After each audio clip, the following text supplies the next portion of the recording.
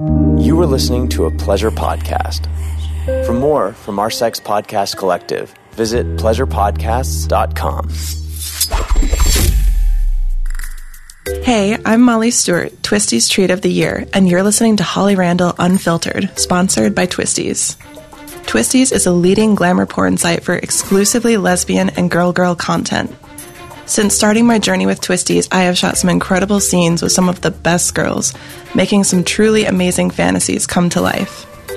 For 18 years, they have featured the biggest names in the industry, recently rebranding to exclusively female content. Twisties stays focused on raising the bar of what modern porn looks like, while highlighting the up-and-coming talent of our generation. Their Treats of the Month and now Treat of the Year give viewers a taste of what their favorite girls are like under the wrapper. My journey since being their Treat of the Month in January of 2018 has been incredible, and I can't wait to see what they have in store for the future. To unwrap the hottest treats and mouth-watering scenes, visit Twisties.com and find them on Twitter at Twisties and Instagram at Twisties Treats. Hi, I'm Holly Randall, and welcome to my podcast, Holly Randall Unfiltered. This is the show about sex, the adult industry, and the people in it. I'm a 21-year veteran of this fascinating little industry, and as the eldest child of the trailblazing erotic photographer Suze Randall, you could say I grew up in it. So forget everything you think you know about porn, because this show is going to change your mind. My guests are some of the biggest names in the industry, and we unabashedly reveal the real behind-the-scenes stories. The funny, the inspiring, the tragic, and the bizarre. Everyone has an opinion about sex work, but few people actually listen to the sex workers. So sit back and prepare yourself for a podcast which is honest, raw, and unfiltered.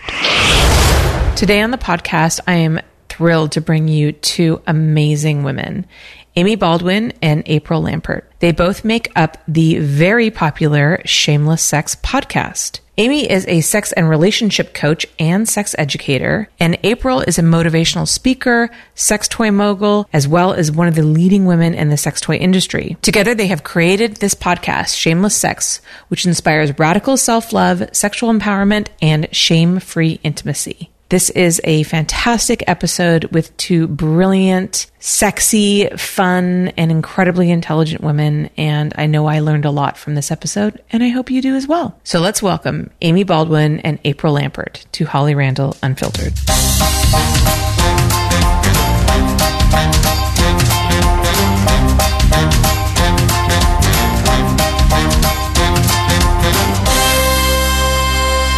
Hello, everybody. Welcome to Holly Randall Unfiltered. Today, I'm very excited to have another couple of podcasters on the show.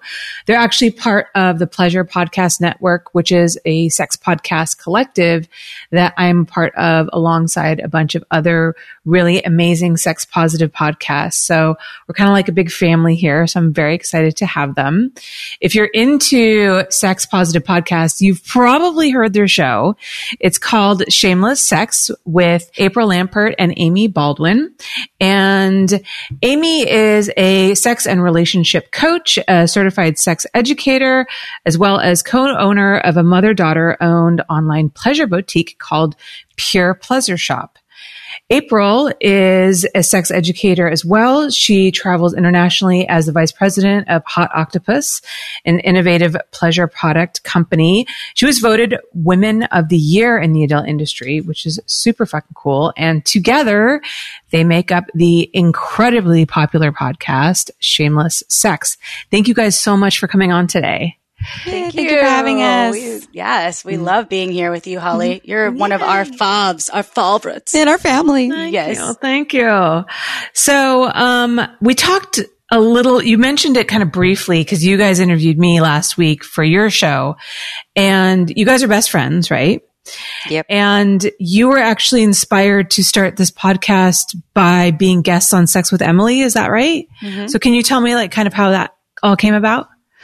Yeah, so April and I have been best friends since 2006. Yeah. I think 2006. We met working in the restaurant industry of all places.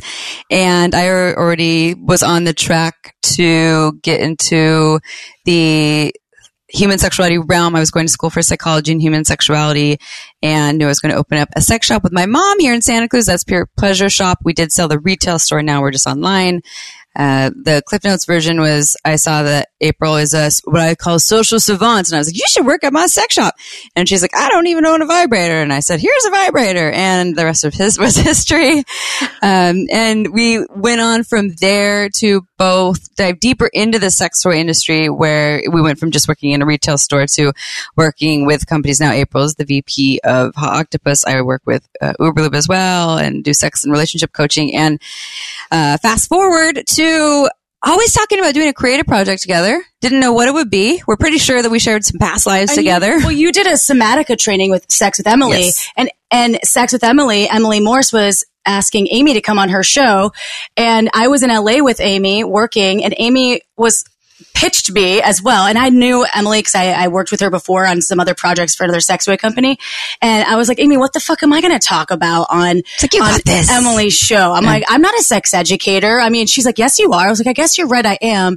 And then I was single, and it was She's a divorcee. I was a divorcee. Yeah, and I was single. She was a divorcee. I've been traveling all the world and like banging out dudes. I had never done that before, and it was really fun.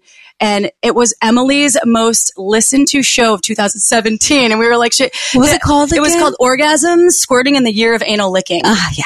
Because, I mean, that's a catchy title. Sometimes you guys probably know, like, title. It's the title. You get that good title in there. It's like, and people are like, why was 2016 the year of anal licking? I'm like, because every dude I hooked up with, which I was a serial monogamist, so I had not really hooked up with that many people. I hadn't been out there. And every guy went straight for the anus. The anus licking. so your anus. Licking mine. Or wanting to, at least. Wanting to. And I was like, okay, we're going there.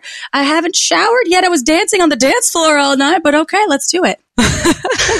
Do you I get nervous when guys want to do that without me being prepared. Though I guess when I'm hooking up with a guy first thing, I try to kind of check everything down there before I start. But I definitely get I think I almost get overly queasy about hygiene just because I work in the adult industry. You know what I mean? Mm-hmm. Well, me too. I didn't know that was a thing though. That's why when I was on this Emily's show with Amy, I was like, is that a thing? Yeah. I know it is. So I'm now prepared, Holly. I wasn't back then. Here's some wipes in her purse. Yes. Now I have the wipes going. I'm just fine. She's always prepared for another I'm year. Not single anymore. I don't think 2020 is going to be the year of anal licking just because, people are being extra cautious. Digital. We get some offers now on Instagram. They're sliding into our DMs. Can I lick your ass? Yeah. Oh, girls, I know all about those kinds of DMs. Oh my God. What are some of the weirdest DMs you guys have gotten? So this one wasn't a DM. We just got this email that we were reading on our podcast today. We kept the listener's name anonymous, but it was a guy from India who's essentially I am Indian. I'm 5'9" and 30. I don't like Indian people. Will you sponsor me? I work in the US. I come work for you. I have long black cock. And we're like, what is sponsorship? I know. I was confused. So I didn't ask for more questions. Like a visa sponsorship. Yeah, visa sponsorship, I guess. And then we come Which is very complicated, by the way. So I'm surprised. It's a big ask. Yeah. That's a really big ask. That was I just tell you, I get 10 of those a day. I bet you do. I bet you do. All the time. Every single day. At least one. And yeah, can you please move me out to the US? So you know what sponsorship means. Okay, so you're talking visa. Yeah. Yeah, we're like, what does that mean? Is it going to be technically I already sponsored. My ex-husband was from Israel and I already sponsored one. So I think I might be a red flag after that. They're like, this bitch is sponsoring a lot of dudes now. That can't happen My anymore. ex-husband is English and I had to sponsor him, which is also why I sort of know about that too. Yeah. So that could be our reply. We'll just have an automatic response. I'm at my max. We're already at the max. Yeah. Sorry, the government isn't accepting any new applications from me. I haven't sponsored yet, so maybe there's still hope for you. Yeah. Send your applications to 555. Yeah. Here we go. And you know, what's interesting about our podcast, and I understand why because you're interviewing a lot of folks in the porn industry. And so I am actually surprised that within our now I'm saying this, we're going to get 1 million of these listeners. Do not try to do this. But we actually don't get a lot of dick pics. We don't get a lot of offers from people for sponsorship and things like that. And there's certain times when we've said certain things, such as what I'm saying right now, where all of a sudden we will get a number of them, but we really, don't get a ton of it, and when we do, it's just a little entertaining. We did this contest, this Masturbation May contest. Now, this is last year. We also did one this year, and our poor intern, aka now she's paid, but our executive assistant is the person that handles looking at our DMs, and she goes, I can't unsee what I saw. And I was like, what's happening? So we did, what was the contest? Was it for Masturbation May, self-pleasure contest. Self-pleasure for 30 days, 30-day challenge, and we're recording this during Masturbation May still. It's a way to celebrate self-pleasure. And what we ask them to do is for 10 minutes a day to self-pleasure without any sort of additives, just with their hands, with no goals towards orgasm, just to figure out what their body's like an open exploration. For a lot of folks, they're like, that's going to be easy. And for a lot of folks, like, that's really hard. I'm so used to just giving myself for the orgasm really quickly. And we asked them as part of it to send us a photo of themselves anonymous holding a piece of paper over their face that said in 10 words or less what they learned, what their experience was. And a lot of people took advantage of that, and they were like, oh, this is an opportunity to send you my DM. Just extra dick pics, after pics. Yeah. Gonna say probably message over the face, but everything else is exposed. Yes. With the phone number, call me. Yeah. So we're like, oh, you know what? We asked for it though. Like, we didn't directly ask for it, but we kind of did. I just felt like a poor executive assistant was just all the dick shots. Yes. So I haven't personally received a lot because I didn't check those. You are now after this goes on Holly's podcast. Oh yeah. Actually, what's your Instagram? So it's Holly Randall Unfiltered. You can screen them, and then if you think it's one that we want to see, send it our way. Yeah, right. We do like the DX. So you know, it's hilarious because my executive assistant actually loves dick pics, and we have this joke where she asks for them a lot, and like she gets very upset because people don't send them to her. Oh. We do this bonus podcast called My LA Porn Life just on my Patreon, and she's always like, where are the dick pics at? And people will send her like a picture of like Dick Cheney. Oh. You know what I mean? Like, to be funny. And she's always like, why don't I get the dick pics? I'm like, I don't know. The one person asking for them is not getting the dick pics. Because so there's the psychology behind it. Who does it? Justin Lehmiller. I don't know if you've had him on your podcast before, but he was talking about the psychology behind the dick pic. And there is something about the exhibitionist, almost like flashery, you know, you're not expecting it, that it's not for everyone. Yeah, you don't want it, so it's a little more exciting and exhilarating versus like, oh, you asked for it? Yeah, it's not as exciting. I'm an analyzer of all the things except for the dick. So I look at like the background. Holly, maybe you do this because from your photography standpoint, because you talk about lighting, I look at the background. If they're in the bathroom and there's shit all over there, I'm like, oh, no, not going to happen. I would not be into, we told you about this at when you were on our show, when my current partner had been hooking up with Amy before I ever knew him. And, they had hooked up a couple of times, and Amy was also, you were single and having fun, and she was communicating with him, and he sent her a video. Meanwhile, she doesn't really enjoy looking at the dick vids. I don't mind dick vids or dick pics. I'm not into the actual ejaculation unless it's in person. It's just not my jam over video or photo, but in person with someone I'm intimate with, I think it's super sexy. So it was a video. So I was like, April, you don't know this guy. Yes, look at this. You got to watch it to make sure there's no money shot in here, because it's not really my jam over video. So then I watched it, and I was like, oh, okay. I was like, Amy, it's about 8 o'clock at night right now. This is a pre-recorded dick vid because it's daytime. And he sent this to 80 other people. Yeah. So then I sent him back this, cat taking a shower, and I said, do you like my wet pussy? he thinks that was from me, but then it was from her, his future girlfriend. So that was perfect. Oh my God. So anyway, that was it. So when you got together, you already saw his dick. I did. I told him that. I was like, I already saw your penis. Looks nice. Very nice. You know, that's April. I'm so with you on that. Like, if somebody sends me a picture from a messy room Or I see girls post like selfies of them and their house is a mess. It like makes me want to throw up. I'm like, what is wrong with you? Make your fucking bed. Like, cause that's all I see. That's all I see is. Well, how have dirty you it ever is. seen those, I don't know who does it, if it's BuzzFeed or some online where they take like the worst selfies ever. And there's like women with like shit in the toilet, like posing and like literally you can see the stuff in the toilet. And there's other ones that I mean, like a pack of, diapers and a dude like ejaculate. I don't remember what site it was. I saw this a couple years ago, which I'm like, Wait. yeah, I swear. What selfie is someone sitting out when there's a dude ejaculating on a stack of diapers in the background? Like, where is this? I need to see Maybe this that was picture. a deep. I just shared a fetish now. He wasn't thinking. Yeah, it's adult diaper fetish. Actually, was what was really going on. Some Pampers. Yeah, they need to take your what is your class, Holly, that you do my workshop. Yes. Yeah. Yeah, they need to take your workshop. You need to help these people out real quick. I know, right? So have you guys seen those like kind of secret naked selfies where people will take a picture and they'll post it on Craigslist like they're trying to sell the item, like a tea kettle. And if you look carefully at the reflection, it's somebody naked reflected in the tea kettle that you wouldn't catch, like obviously like a chrome tea kettle, unless you are actually looking. Are they really trying to sell the tea kettle, or are they trying to flash you? They're trying to flash you, but like in a really subtle way and upload it to, like a website like Well, actually, who knows what you expect on Craigslist, but you know what I mean? Like somewhere where you're not looking for dick pics or expecting that to come across creatively them. would be more of a turn on for me. If someone sent me that, you're like, brilliant, you got me. I would think about their creativity and their artistic ability and probably be getting a little bit tingly and wet underneath. I'd be like, that's some real, that you took some time. Yeah. I like that. It's all about the effort, right? Yeah.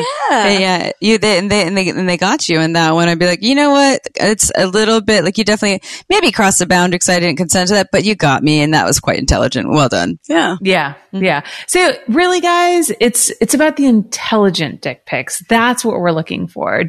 We don't want the run of the mill, in your bedroom, like kind of dick pics. We'd like something creative. Yes, please. Thank That's you. all it comes down to. Have you guys seen that blog, Things My Dick Does? I don't think No. so. Wait, is it Where the the one guy like draws? Yeah, he draws on his penis like it's a person. Yes. Like a little stick figure. I love puts that. it in outfits. And Yes. stuff like that. It's really That's cute. adorable. It is probably one of the most entertaining things for when looking at penises that I've ever seen because the penis will be when he's sick or something and he's like, "Mrr," and he's all slumped over as like with like some ejaculate coming out. And then he puts a little hat and like a scarf on him. And then he will draw little, yes, I'm so happy that you. I wonder what the dick's doing during coronavirus. Bored. No, probably so much material. No. I mean, but the actual, like, setting up what the dick is going through these times. Many margaritas. On Zoom like again. On a Zoom call again. Not again. Getting all zoomed out. Speaking of, since this is just like the topic that just naturally seems to come up, how have you guys been handling quarantine? It's been going, it's a little bit of a roller coaster. It's a mixed bag. I can speak for myself personally. I've gone through all the motions of like freaking out and trying to control everything. And like, I can't see anyone and we didn't see each other for over a month, which is very hard for us because we're used to seeing each other a couple times a week and we're business partners. So we were even seeing each other only over Zoom. And so to me, it's been a roller coaster. There's been a lot of good stuff. It felt like a much slower, much less social version of everyday life. And what I'm seeing is I have nowhere to run and hide from myself. I still can. I can drink wine and run and hide. And I'm constantly confronted with my shit it was much easier to run from it when I could do all my things, go to hot yoga and go to all the social gatherings. And so the blessing is that I am feeling a lot of feels that needed to be felt and I can't hide from them as much as I used to. And the challenge is it's just really hard. Super hard. The challenge is also that you have to do all of this. You're feeling. Yeah. So it's like, there it is. It's a blessing and a challenge. Yeah. April, what about you? Well, one of my girlfriends who went through a severe postpartum stretch after her first baby said that this shelter in place, I call it SIP because I love some acronyms. SIP. She's like, SIP has me. SIP. SIP has me. No, she said SIP is like the version of everyone in the world feeling postpartum isolation after childbirth because right? You don't want people in and out of your house. You don't really leave. And I don't have children. And so for me, that really sat with me. And I definitely will be more supportive after you have a baby. Call me, Holly, if you want to talk, because I want to be more supportive to people that I've been traveling internationally, as you mentioned in the bio, with not only with Hot Octopuss, even before that, I've been in the sex toy industry since 2008, and travel has been one of the most, not only like, just a solid soul feeding thing for me, completing me, but it's part of my identity. Just experiencing, as I'm in Europe and Australia and New Zealand and South Africa, I'll go to all of these countries that I normally wouldn't maybe have been able to see. And now I am sheltering in place. I haven't been home this long since I was 17. And It's really a shift for me that I didn't expect to be as difficult. I took up like candle making. I can make a mean sourdough loaf. I can probably fix a car that is, no, I can't do that. She can't do that yet. I can change an oil, being outside. 70s oil, if there's a car that from the 70s. But I would say that overall, I thought my sex was going to be really amazing too. And my partner and I was like, dude, just don't touch me right now. I've already seen so much of you, and I'm good. I'm going to go masturbate maybe in the shower. Are you masturbating more? No, not really. Well, sometimes it depends on the day. Yeah. So it's ups and downs, ebbs and flows. And I have to tell you, and I'm sure everybody collectively is feeling this, it's a challenge. Mm-hmm. And for those folks that are able to, I always worked from home, so that wasn't really out of the norm. It was more or less the lack of anything to look forward to, like the trips so that's been challenging. And I don't know, sex is something that I think people didn't focus on at all. And when we tried to help people and challenge them to have more self-pleasure via our social media channels, we had some what would you say, lacerating words from some people, like sex shouldn't be important right now. People are dying. We're all focused on surviving. Sex is the last thing we're thinking about. And I was like, well, speak for yourself. I know plenty of people that sex is their medicine right now in terms of feeling connected to their bodies, to their partners, to feeling something other than this other thing. So it's some folks, sex isn't on the table for them, and that's okay. Your energy is going in some other direction. And for some folks, it's their medicine or their escape. It was really important for me for about a month, and then I just got over it because I was like, dude, my partner's irritating me. Change. How about you, Holly? Has it been a nice shift for you and your partner, or were you always kind of in that range? Well, so before we talk about me, I just want to mention something. I mean, she's with podcasters.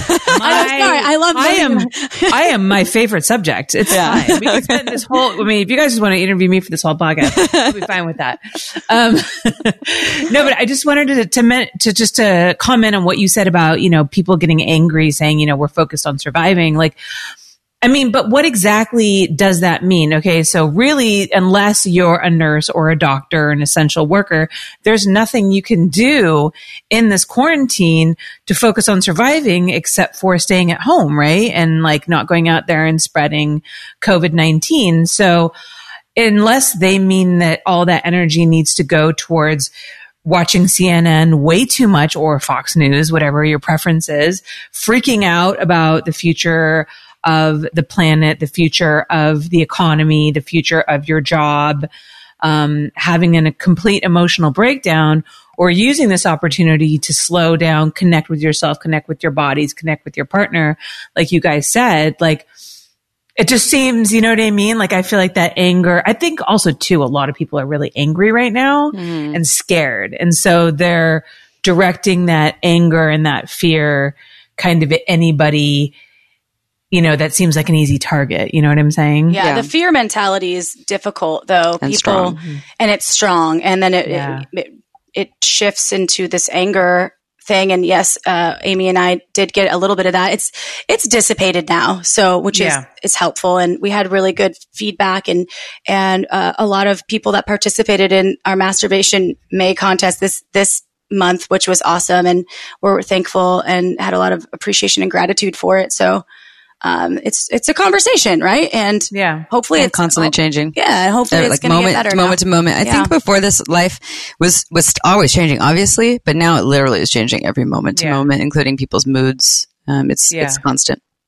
Yeah. My husband actually mentioned, a phrase that he read somewhere that I thought, made a lot of sense was quarantine fatigue. Mm-hmm. Like people are getting sick of sheltering in place, which is why you're starting to see, with the beaches reopening, at least here, beaches are reopening and there's all these pictures of people on the beach not wearing masks. I mean, you're not supposed to be sitting on the beach. You're allowed to walk on the beach or engage in like activities on the beach, but you're not supposed to sit on the beach and you're supposed to wear a mask, and like nobody's following those rules. So there's a lot of talk about that. But back to your question. In Wisconsin too, though. People in Wisconsin, they're like, we don't give a shit. I'm from Wisconsin originally. I'm like, dude, y'all need to do something.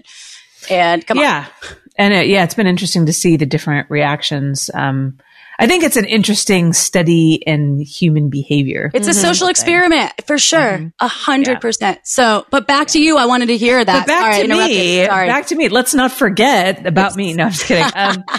It's been great for me. It's a weird time, but I think also like strangely a good time for me to be pregnant because I can't shoot, which is pretty stressful. My days are really long, sometimes like 18-hour days if I'm shooting a feature movie. It's hot and just like hard on my body and also hard on me mentally. So I can't do any of that, which stresses me out. So that's kind of been good for me. And it's enabled me to focus on my podcast, focus on marketing, focus on my YouTube channel. So it's been like the timing actually was kind of perfect for me. It's strange how that works, but, I'm also looking forward to, I don't know if the world will ever get back to a real normal, but something along those lines. Well, it's prepping you for the birth of your child too, because it's probably going to be similar, right? Meaning you won't be able to. I know. It's kind of ironic. I had a meeting yesterday. With my main client and a bunch of other directors about when we were going to go back to shooting. And, there's all these parameters that they want in place first. And I was like, man, by the time we go back to shooting, like I'll be going on maternity leaves. It's going to be like a whole year that I don't shoot. It's going to be crazy. But anyways. I have a friend that lives in the Caribbean who just found out she was pregnant 2 or 3 months ago. And she's really stoked to be pregnant right now. So she's like, I'm not getting the FOMO of missing all the events and things because, they're not even happening. And so I can just be at home and relax. So it's actually feeling like a blessing for her during this time. It's just like perfect timing for her. Yeah, it's weird. Like I have a lot of friends who just had a baby or are pregnant right now. And it's, it's kind of like a strange blessing. So, all right, we're going to go to a quick commercial break and we'll be right back. Holly Randall Unfiltered is brought to you by Manscaped. Hey boys, as you may have noticed, facial hair, it's in. We love a burly mountain man with a rugged beard to match. But you know what will never be in? Long protruding nose hairs that stick out of your nostrils like a witch's claw. But fear not, because once again, Manscaped is here to make those nasty ringlets vanish faster than you can say abracadabra. Manscaped is forever changing the grooming game with their new Weed Whacker. This nose and ear hair trimmer provides proprietary skin-safe technology, which helps prevent nicks, snags, and tugs in those delicate holes. It's the only nose hair trimmer on the market with a powerful and rechargeable battery that lasts for up to 90 minutes of use. Its intelligently contoured design enhances the trimming experience, and it is waterproof, which makes it easy for operation and cleaning. Look, 75% of partners polled admitted that long nose hair is a major turnoff. So why don't you turn up instead with the Weed Whacker nose and ear trimmer? Now you can get 20% off and free shipping with the code HOLLY at manscaped.com. That's 20% off with free shipping at manscaped.com. Just make sure that you use my code HOLLY. Holly Randall Unfiltered is also brought to you by Promescent. So guys, sometimes when you're getting down and dirty, things can be a little too arousing too quickly, and you might find it hard to hold back the big O. Now, some of you have had the time to try out various techniques like edging that do help with lasting longer, but ironically, in our quick-paced world, oftentimes a faster, effectively proven solution works best. I'm talking about Promescent's Climax Control Delay Spray. This is a topical, safe, pill-free enhancement that helps you last longer with your partners. Promescent was created by a renowned urologist to reduce the side effect profile of other PE remedies. Promescent has little to no side effects. Just gently shake it, apply, and rub it into the most sensitive parts of your penis. Wait 10 to 12 minutes for it to fully absorb, and you're good to go. Promescent should not transfer to your partner if it's used as directed. Promescent is an over-the-counter medication, and it does not require a doctor visit or consultation. So if you've been looking for a safe and healthy way to last a bit longer in the sheets, go to Promescent.com and use code HRU15 to get 15% off of your purchase. That's Promescent.com, spelled PROMESCENT, and use my code HRU15. Also, you can go ahead and check out my show notes for a direct link to the website.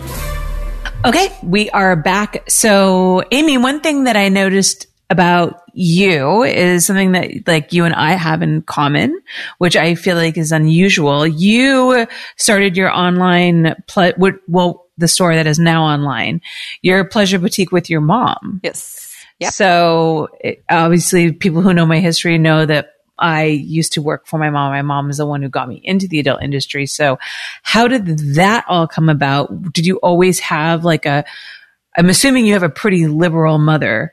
Like how was your conversations about sex growing up and all of that?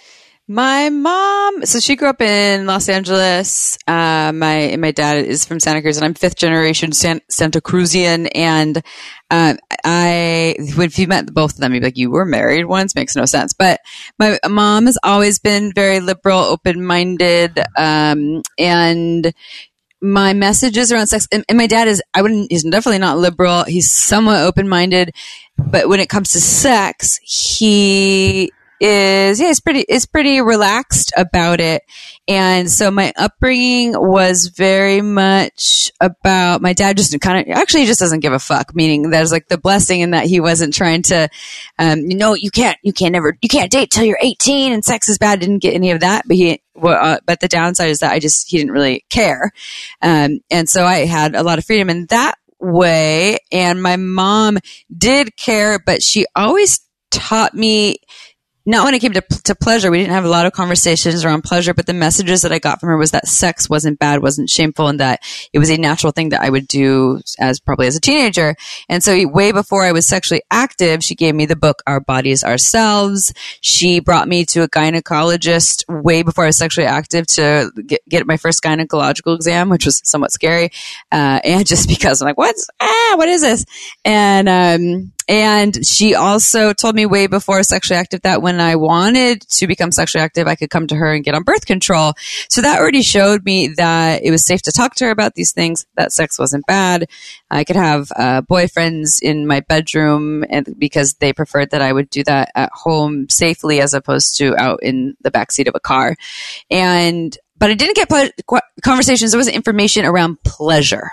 I really wish I had that. Obviously, that's not in comprehensive sex education or in the public school system. It's all about what not to do, what to do in terms of STIs, STDs, pregnancy, anatomy, but never about pleasure, orgasm, and as a vulva owner, the pleasure that I was capable of experiencing and that I could ask for from partners. I had to learn that through trial and error. So while that wasn't there, I still am very grateful for the messages that I got. And opening up a sex shop with my mom was never part of the plan. I did go to school for psychology and human sexuality because I had a lot of questions. I was confused.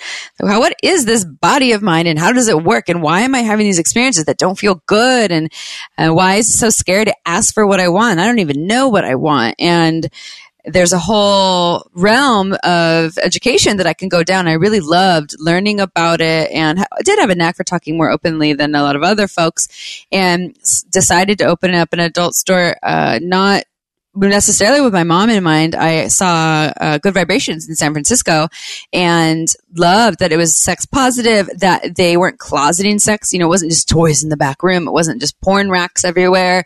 They were educators and they did workshops. And I saw that and I came home and I was like, Mom, we should open up one of these in Santa Cruz. And my mom was like, really? Me? A sex shop? That sounds crazy. And I was like, yeah, no, you could just be behind the scenes. I'll be, work the retail floor. She was like a travel agent at the time, too. Yeah. She was in travel industry and then before that, the loan industry. And anyway, so we opened and she ended up being, number one, great at working with people. She was on the retail floor as much as me, if not more. She was a natural at it. And two, it was very rewarding for her. It helped her to embrace more of her sexuality, her empowerment. Also, it brought us closer together in a lot of ways where all of a sudden we were talking about pleasure. We're selling dildos side by side. So now we can talk more about pleasure in our own experiences. Of course, as the daughter, I have a little less of a tolerance for my mom to all of a sudden come to me and be like, so the other night I had sex with my boyfriend and the tissue was my skin's so raw from him. Like, no, raw, too much. No. You are the mom. You can talk about sex, but the raw is just one step too far. Yeah. It just was part of it. Maybe you experienced some of that too, but I am so grateful that we did that and still do that together now online. I couldn't ask for a better business partner and I'm so grateful for what it's done for our closeness.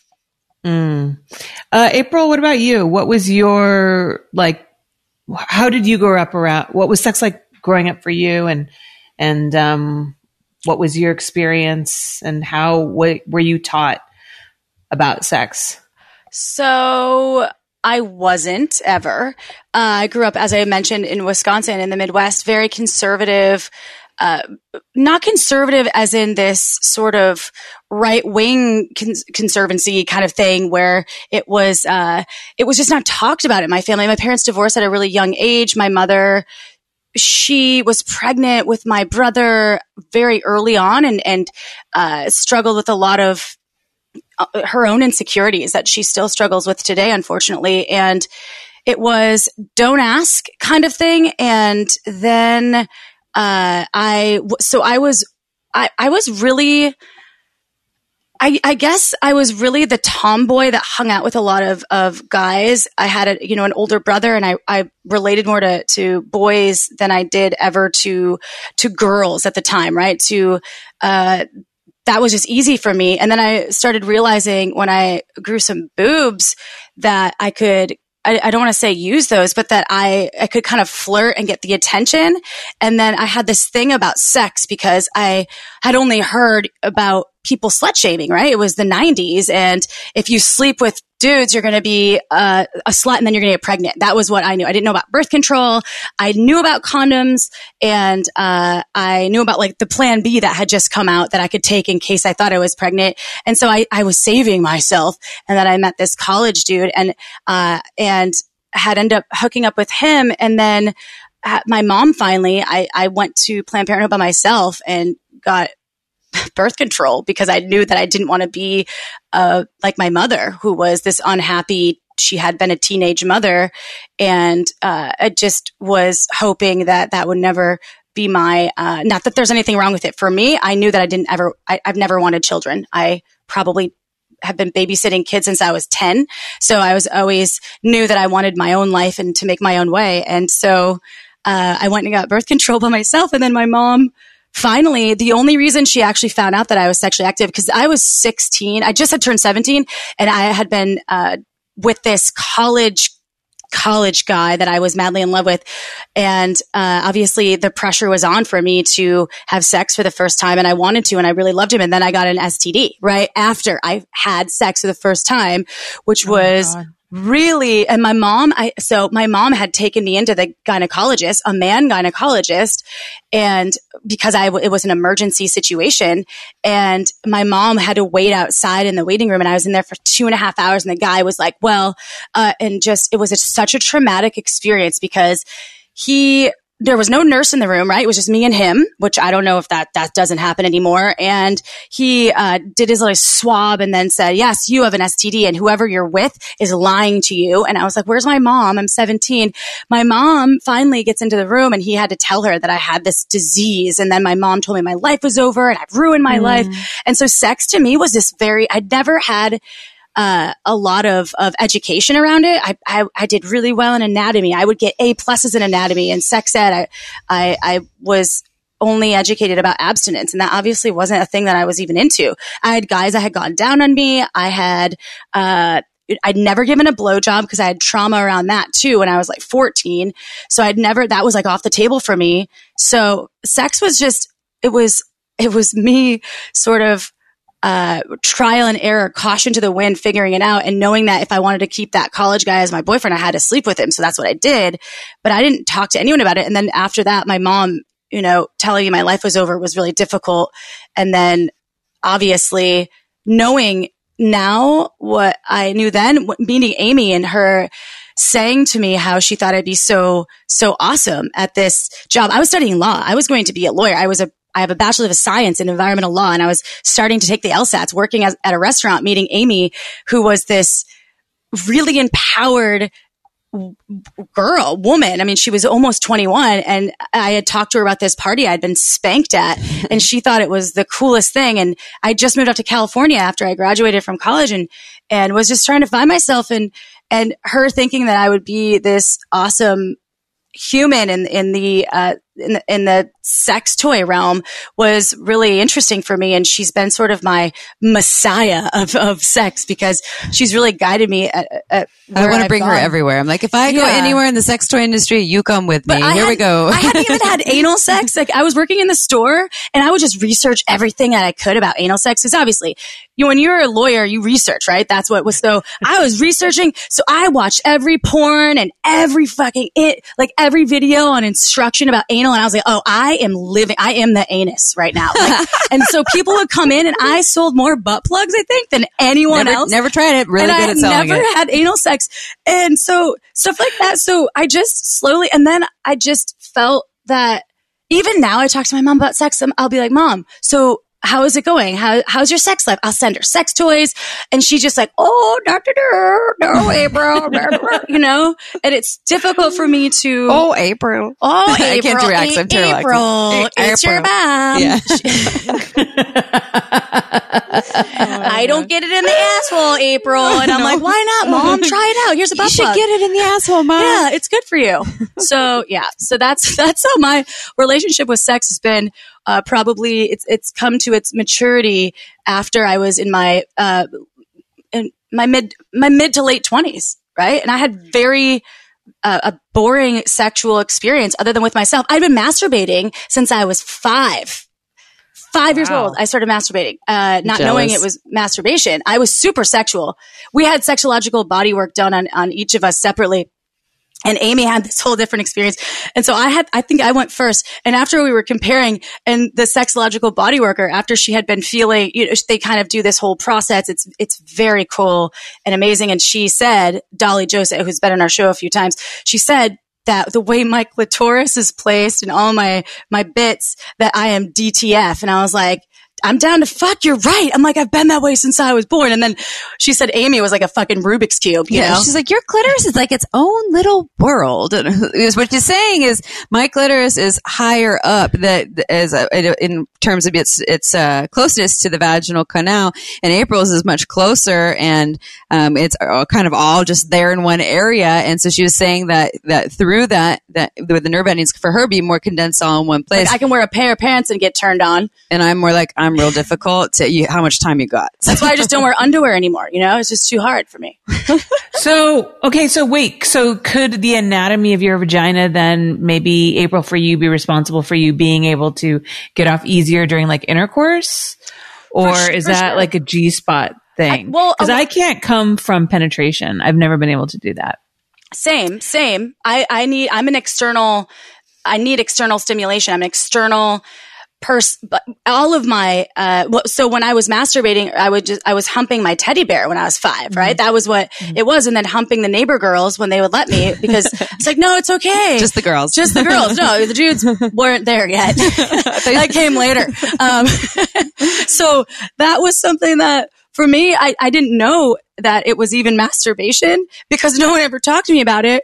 And yeah, that was something that I didn't realize. And as you mentioned, internal penetration is difficult for me as well to get an orgasm from. I need mostly external. But like I think the with grinding. your anatomy, with April's anatomy, with have everything more condensed, that potential through grinding, she might be able to hit the clitoris more easily than someone such as myself, where the clitoris is much higher. So I have to find more specific angles or use a finger or different things. And I can still have it from grinding too, but I think that's what Dolly was saying to her, why she's DTF, is that it is just more condensed. And so different positions can actually access the external anatomy during penetration more easily than perhaps mine would. Well, I also have labia damage though. So on one of my labia, was ripped in half. Same dude that I first slept with. Love that guy.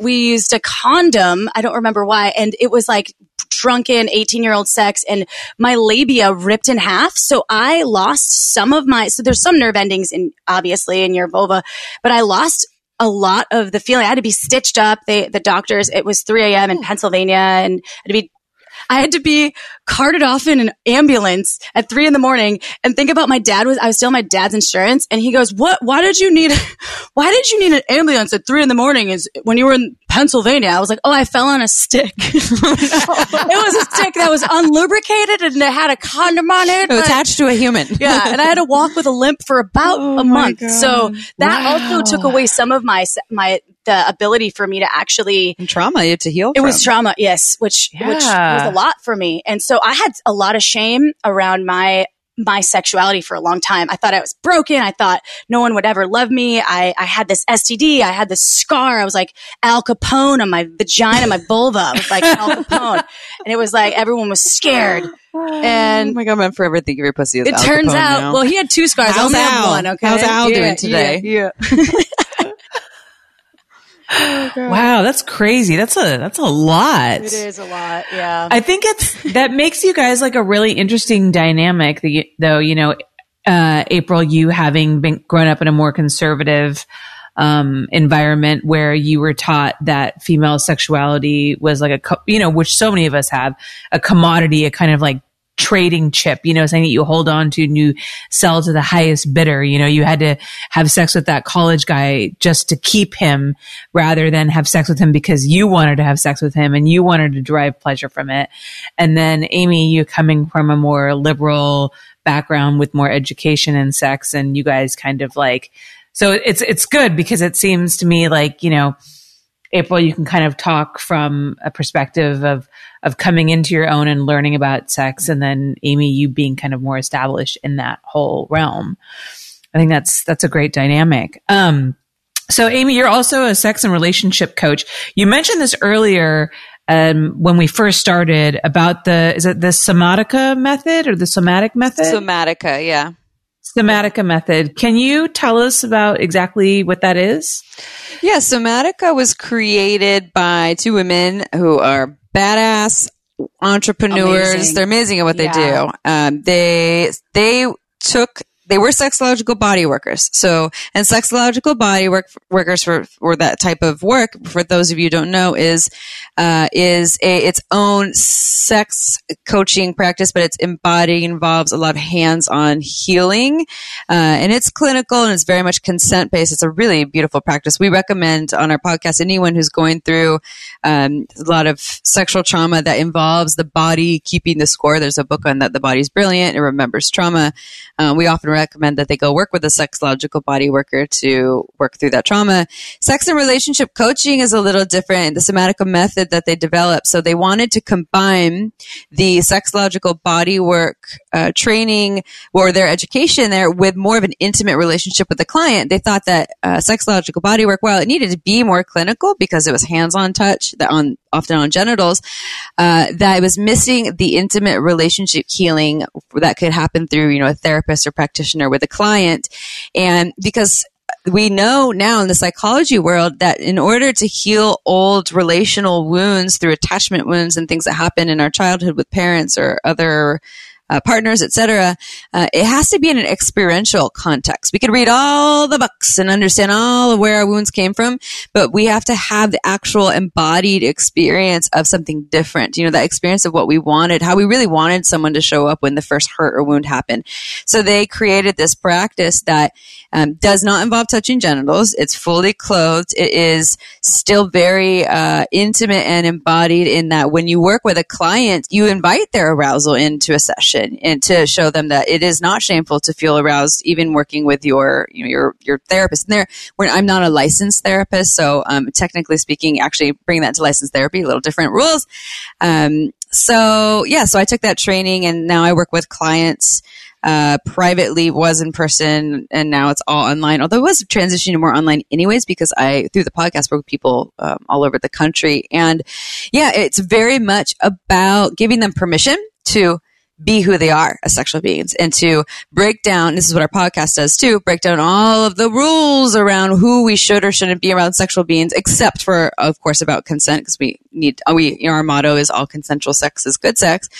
And for people to find out who they really are. And I think permission, acceptance, normalizing, a lot of normalizing, and them practicing having conversations about sex, and then embodied practices, both when we're working together and then also on their own, to tap into their arousal and to get more clear on who they are as sexual beings. So maybe they never knew, or maybe they did know and they had some stuff that happened that made it so that they lost it or created new stories about who they needed to change to be, to conform, to survive or to feel loved. Like April's talking about, she needed to have sex with that college guy to not lose the love. And by the way, Holly, I had a very open-minded upbringing. I still had that shit too. I still had that I need to caretake men's emotions so that I don't lose the love. Oh, I feel like all women, all deal with that. It's just part of it. Yeah.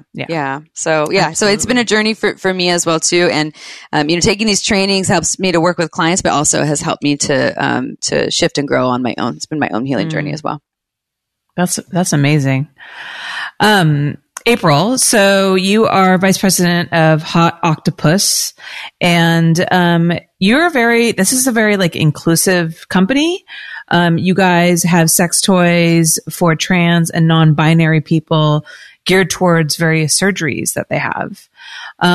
So can you talk a little bit about that? Because that's something that's kind of unusual in most sex toy companies. I feel like most sex toy companies go either for, just the typical gender roles, women and men, but it seems like you guys are reaching out to all the different variants. So can you talk a little bit about that? Absolutely. And obviously, inclusivity has been something that's huge for me. I worked with Fun Factory before I started with Hot Octopuss. And I only started with Hot Octopuss in 2017. And at the time, I met the founder, Adam Lewis, and actually both of the founders, Adam Lewis and Julia Margot. I met them in 2013 with Amy at Las Vegas at, one of the conventions, and loved them. And they had one product that Adam is the founder, and he is by self-proclaimed, and also I'm comfortable saying this because he's given me permission. He is an avid wanker, but loved frenulum stimulation, right? So frenulum stimulation is something that folks don't think about when they think about stroking a penis. A lot of times it's that, I call it the caveman style of like, they gotta go, mom's gonna come, like they're stroking, fast and right? Hard, hurry up, fast and hard. And he loved frenulum stimulation, so he wanted. And what exactly is that? So frenulum is so we have our lingual frenulum, which is attached our tongue to the webbing. That's the tongue to the mouth, right? The penile frenulum is the head underneath the head. There's this area that also is a type of webbing, and there's 4,000 nerve endings in the head of the penis. That's why it's the most sensitive part. I call it the clitoris of the penis because I'm a vulva owner. I own a clitoris, so I can relate in that way. So vulva owner. Yeah. It's like a vulva, like a Volvo owner, like car. I don't own a Volvo, but I own a vulva. And Adam loved frenulum stimulation. So he was masturbating for many years, and he's comfortable with me saying this as well. He was taking a sock a bullet vibe, those little bullet vibes they're pretty cheap. They're, his wife's bullet vibe and a rubber band, putting it on his frenulum, turning it on. And it was like this hands-free masturbator that he made. And then he felt really he felt ashamed about it. And he was doing nothing in the sex toy realm, ended up starting to look at products out there from the sex toy industry. There was nothing that was for the penis owners that if they wanted a masturbator. The only company that was making anything for frenulums was a medical device company out of Denmark, and they were making products that were focused on frenulum stimulation using an oscillator. And hopefully this is easy enough to understand. Oscillation causes involuntary ejaculation in penis owners. So you put an oscillator on, which is more of this motor that goes in this circular fashion rather than a vibrating motor, which is like, brrr. It's more of like, whoa, whoa, whoa, whoa, right? Mm-hmm. Hopefully you get what I'm throwing down. If not, you can go on our website. But you put this on, and at a specific amplitude, even if you've had a spinal cord injury, or if you have ED, or if you have little to no use of your penis, you can actually have an ejaculation with this device. They were using it in Denmark on folks with spinal cord injury so they could have children. Wow. So Adam ended up contacting these people, and they licensed us this technology, this oscillating pulse plate technology for pleasure. So him and Jules developed this masturbator that was like this automatic masturbator. And so when I met them, they only had this one product, and we hit it off, and they were awesome. And slowly, I came on board in 2017. They had two products, both for the penis owners. However, research had not only talked about folks that had any motor skill issues or folks that were having disabilities that had no use of their penis could benefit from Hot Octopuss products, but they found that folks that in the trans community, so we have folks that have they've been doing clitoral elongation, or so we're talking folks have had some maybe they're wanting to explore using different devices that aren't out there, so pumping the clitoris or different hormones. So this device can also be used in the trans community to help with an orgasm. Now we've evolved into making a line that is more inclusive for vulva owners. We're also going to create some toys for the anus. We're also, I talk about anal all day, so I'm sorry. It comes up every time. All right. So, and then we have this non-binary just link on our website. So if you are a person that doesn't want gendered pronouns, you don't want he, she, you can click non-binary and everything will go into they, them. And cool. I didn't know that. You can also get non-gendered packaging. We'll ship it to you without some of our products. The packaging just has, the imagery of a penis, right? Not, it's a icon. So you can understand how to put on the cock ring, right? It's designed for a penis owner, but you will receive that product without gendered packaging. And we just we're evolving, and I've helped to bring a lot of the inclusivity piece because it's important for me to think about all humans. Why just focus on penis owners when that is not the broad spectrum? And it was a niche product for a long time, the Pulse products, but now Hot Octopuss has really, I believe, been the pioneer in making inclusivity just more important in the sex toy industry. And I'm so proud to be a part of that. And it's shameless masturbation. And so they are such an advocate for what Amy and I are doing with our podcast too. So it's just awesome. And I feel like the product is really, not only has it changed people's lives, but it's really just an important piece that came from the medical side. We can't make medical claims, by the way, so it will not guarantee you anything. However, it is definitely based on 9 years of medical research. So thank you for asking me that question, though. I appreciate that, and it's a good one. Yeah. My feedback from my audience has been that, I've taught them a lot about the adult industry and about humanizing people in the adult industry, and they've learned a lot about porn and behind the scenes.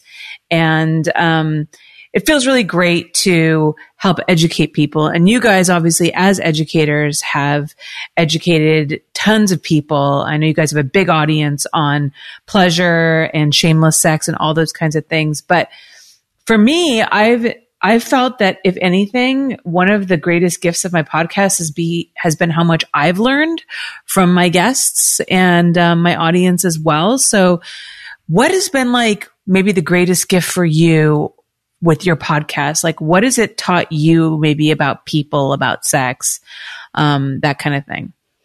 I'm constantly pleasantly surprised and super stoked on all of these educators who have developed various formulas or methodologies, concepts on working with sex and relationships with folks. I remember even before the podcast learning about the love languages, and which was really applicable, at least for me, in relationship with partners, where I'm like, why am I going crazy? My partner, I haven't seen them in 5 days, and we are still connecting like 5 times a day, and we have half an hour conversations, and I can feel their love. Oh, because my love language is touch. And you really can't replicate that from afar over FaceTime.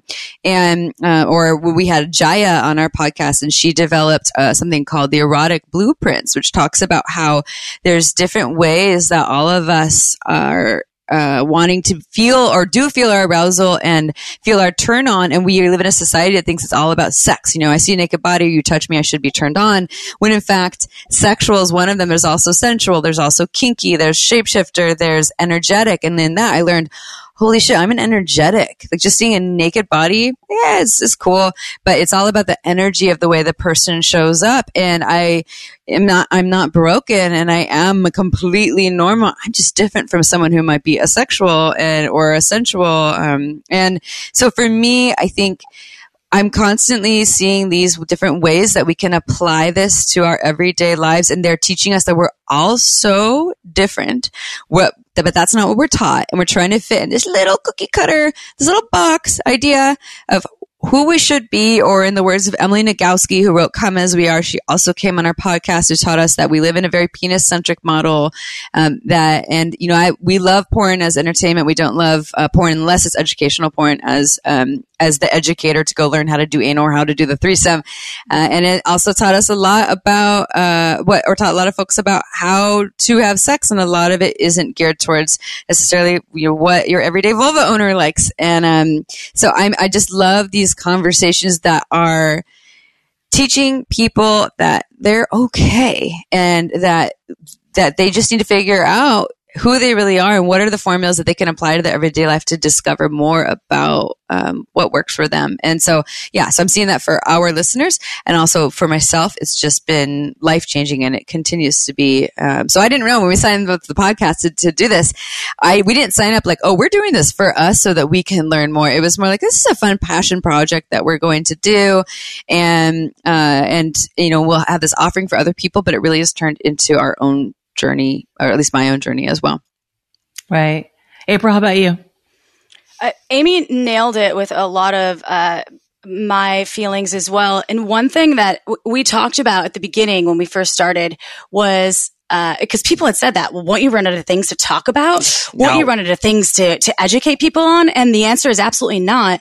And the thing that I think it resonates with me so deeply is that there's not a one size fits all approach. There's 7.8 billion people on the planet now, all with their own experiences, with their own stories, and with their own stuff that they're bringing and their own blockages, right? And I think that it's so powerful to have all of these experts on that we're interviewing that have done research, or that have created methodologies, or that have created platforms where folks can get help or support and do what fits with what their experience was, to try to help them work through whatever why they thought they were broken, which is, where I've come from, I guess.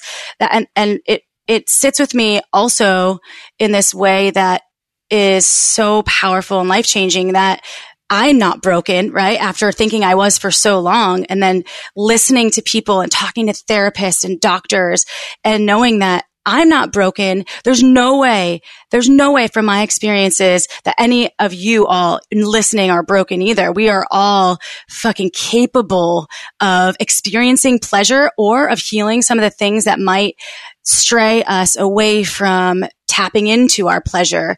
And I also, I had so much compliant sex in my life, and so much. And I think learning about honoring my own needs, and I think it translates to our folks that listen to us, because I also go through the same learning processes. She is a fierce educator and is always on this mission to learn more. And I respect her, and I also soak up the knowledge that she gains in her studious endeavor, because I don't do that. I help run this company, the sex toy company, so I don't have the space. And she is so absolutely gifted at helping tune into people's needs. And I've learned so much from her as well.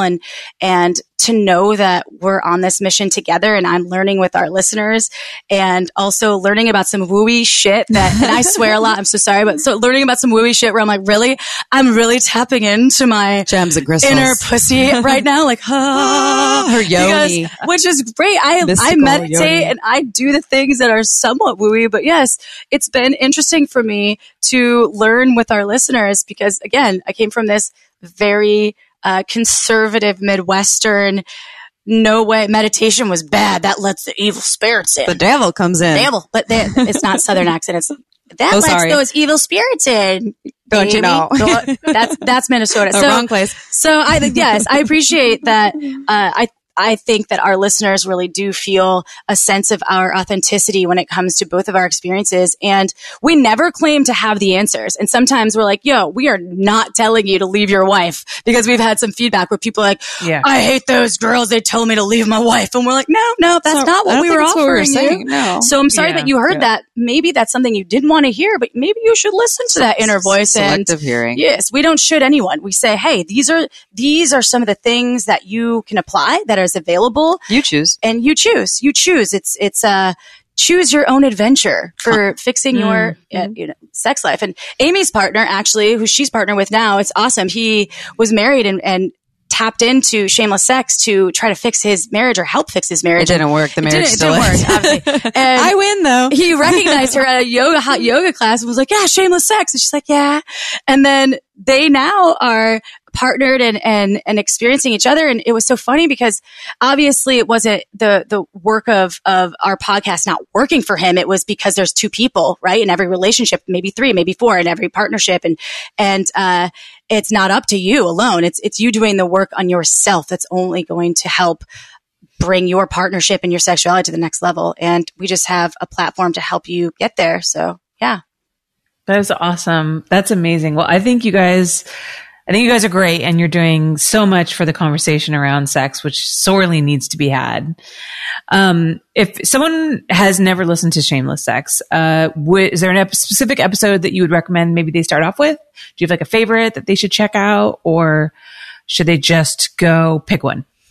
I'm going to go with the one I talked about earlier, Jaya's episode, also because I know the number, but it's a phenomenal episode. It's number 126. It's on erotic blueprints.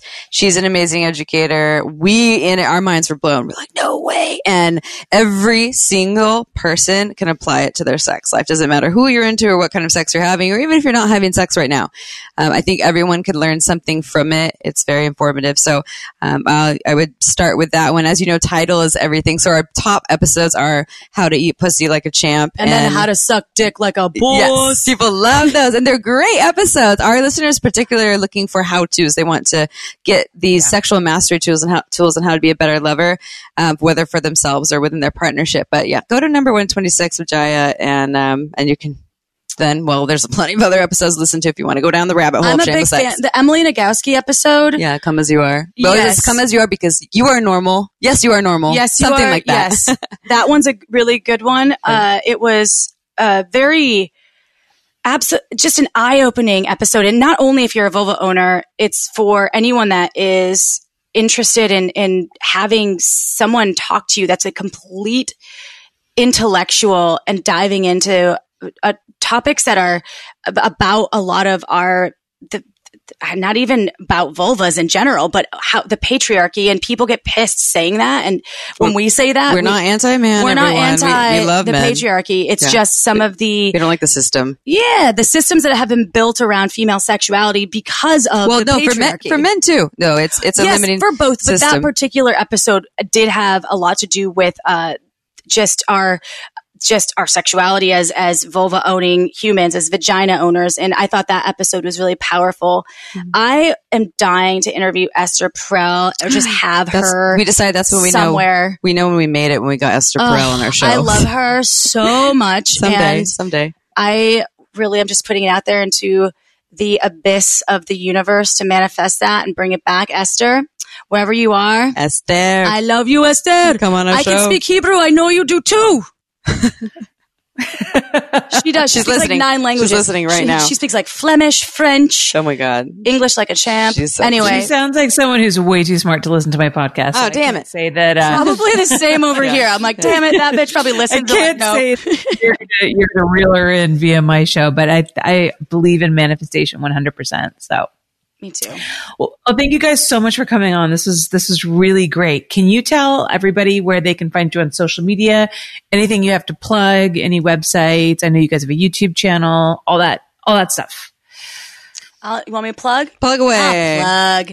So you can plug and play us we're on IG, which is Instagram. For all of you that don't know, my mom would be like, what's IG, April? So it's Shameless Sex Podcast. We're also on, we do have a YouTube channel. It is in progress. So, all of our episodes are available. Visual content is coming shortly, and that is Shameless Sex Podcast, as well.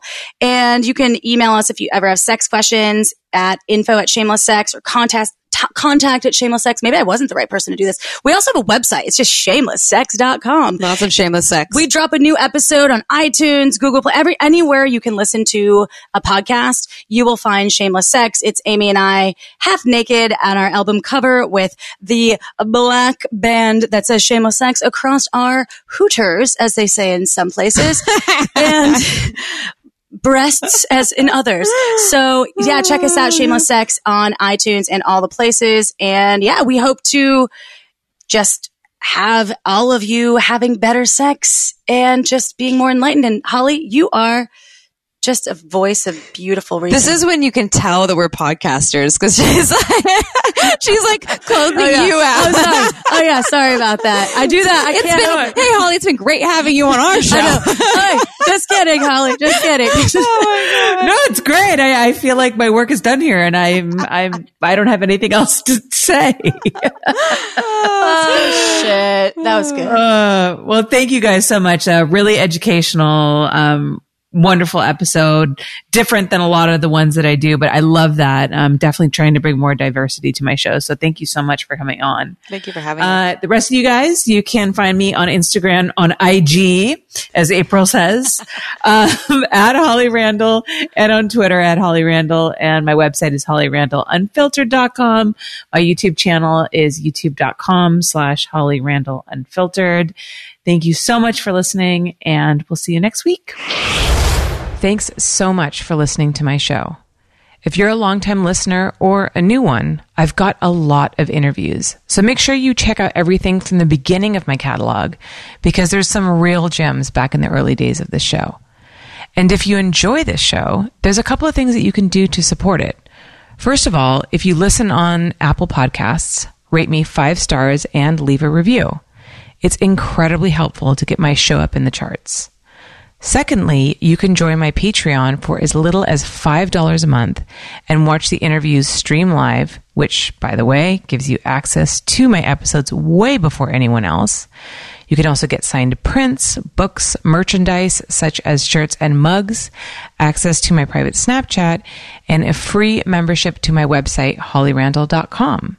Plus, I offer tons of bonus content. Q&A with your favorite guests that you cannot hear on the free platforms. And of course, my exclusive bonus podcast, My LA Porn Life, that I do with my production manager, Eva. It gives you a real and hilarious insight into what it takes to run a small porn company like mine. Because trust me, my job, though stressful, awkward, and facepalm ridiculous as it is sometimes, well, it's never boring. And we definitely give you the juicy behind-the-scenes dish that you can't get anywhere else. Plus, Eva's dating life is absolutely hilarious, and she holds nothing back. So, go to patreon.com/Holly Randall Unfiltered and join the community. Your support helps me in my journey to change people's minds about the adult industry and hopefully the lives of the people in it. Next week on the podcast, I got myself quite a catch. Somebody who I have been chasing down for quite a while. I feel like I've actually gotten quite a few catches lately. Luckily, quarantine has forced some people to stay at home, which means that I can snag them for a remote recording of Holly Randall Unfiltered. Girls who might otherwise be unavailable due to their hectic shoot schedules. So next week is Abella Danger, one of the most popular porn stars in the industry right now. She has an Instagram following in the millions, and she's also directing now. So I'm always really excited to have somebody on who moves from in front of the camera to behind the camera and how that experience has been for them. So make sure that you come back next week for Abella Danger on Holly Randall Unfiltered.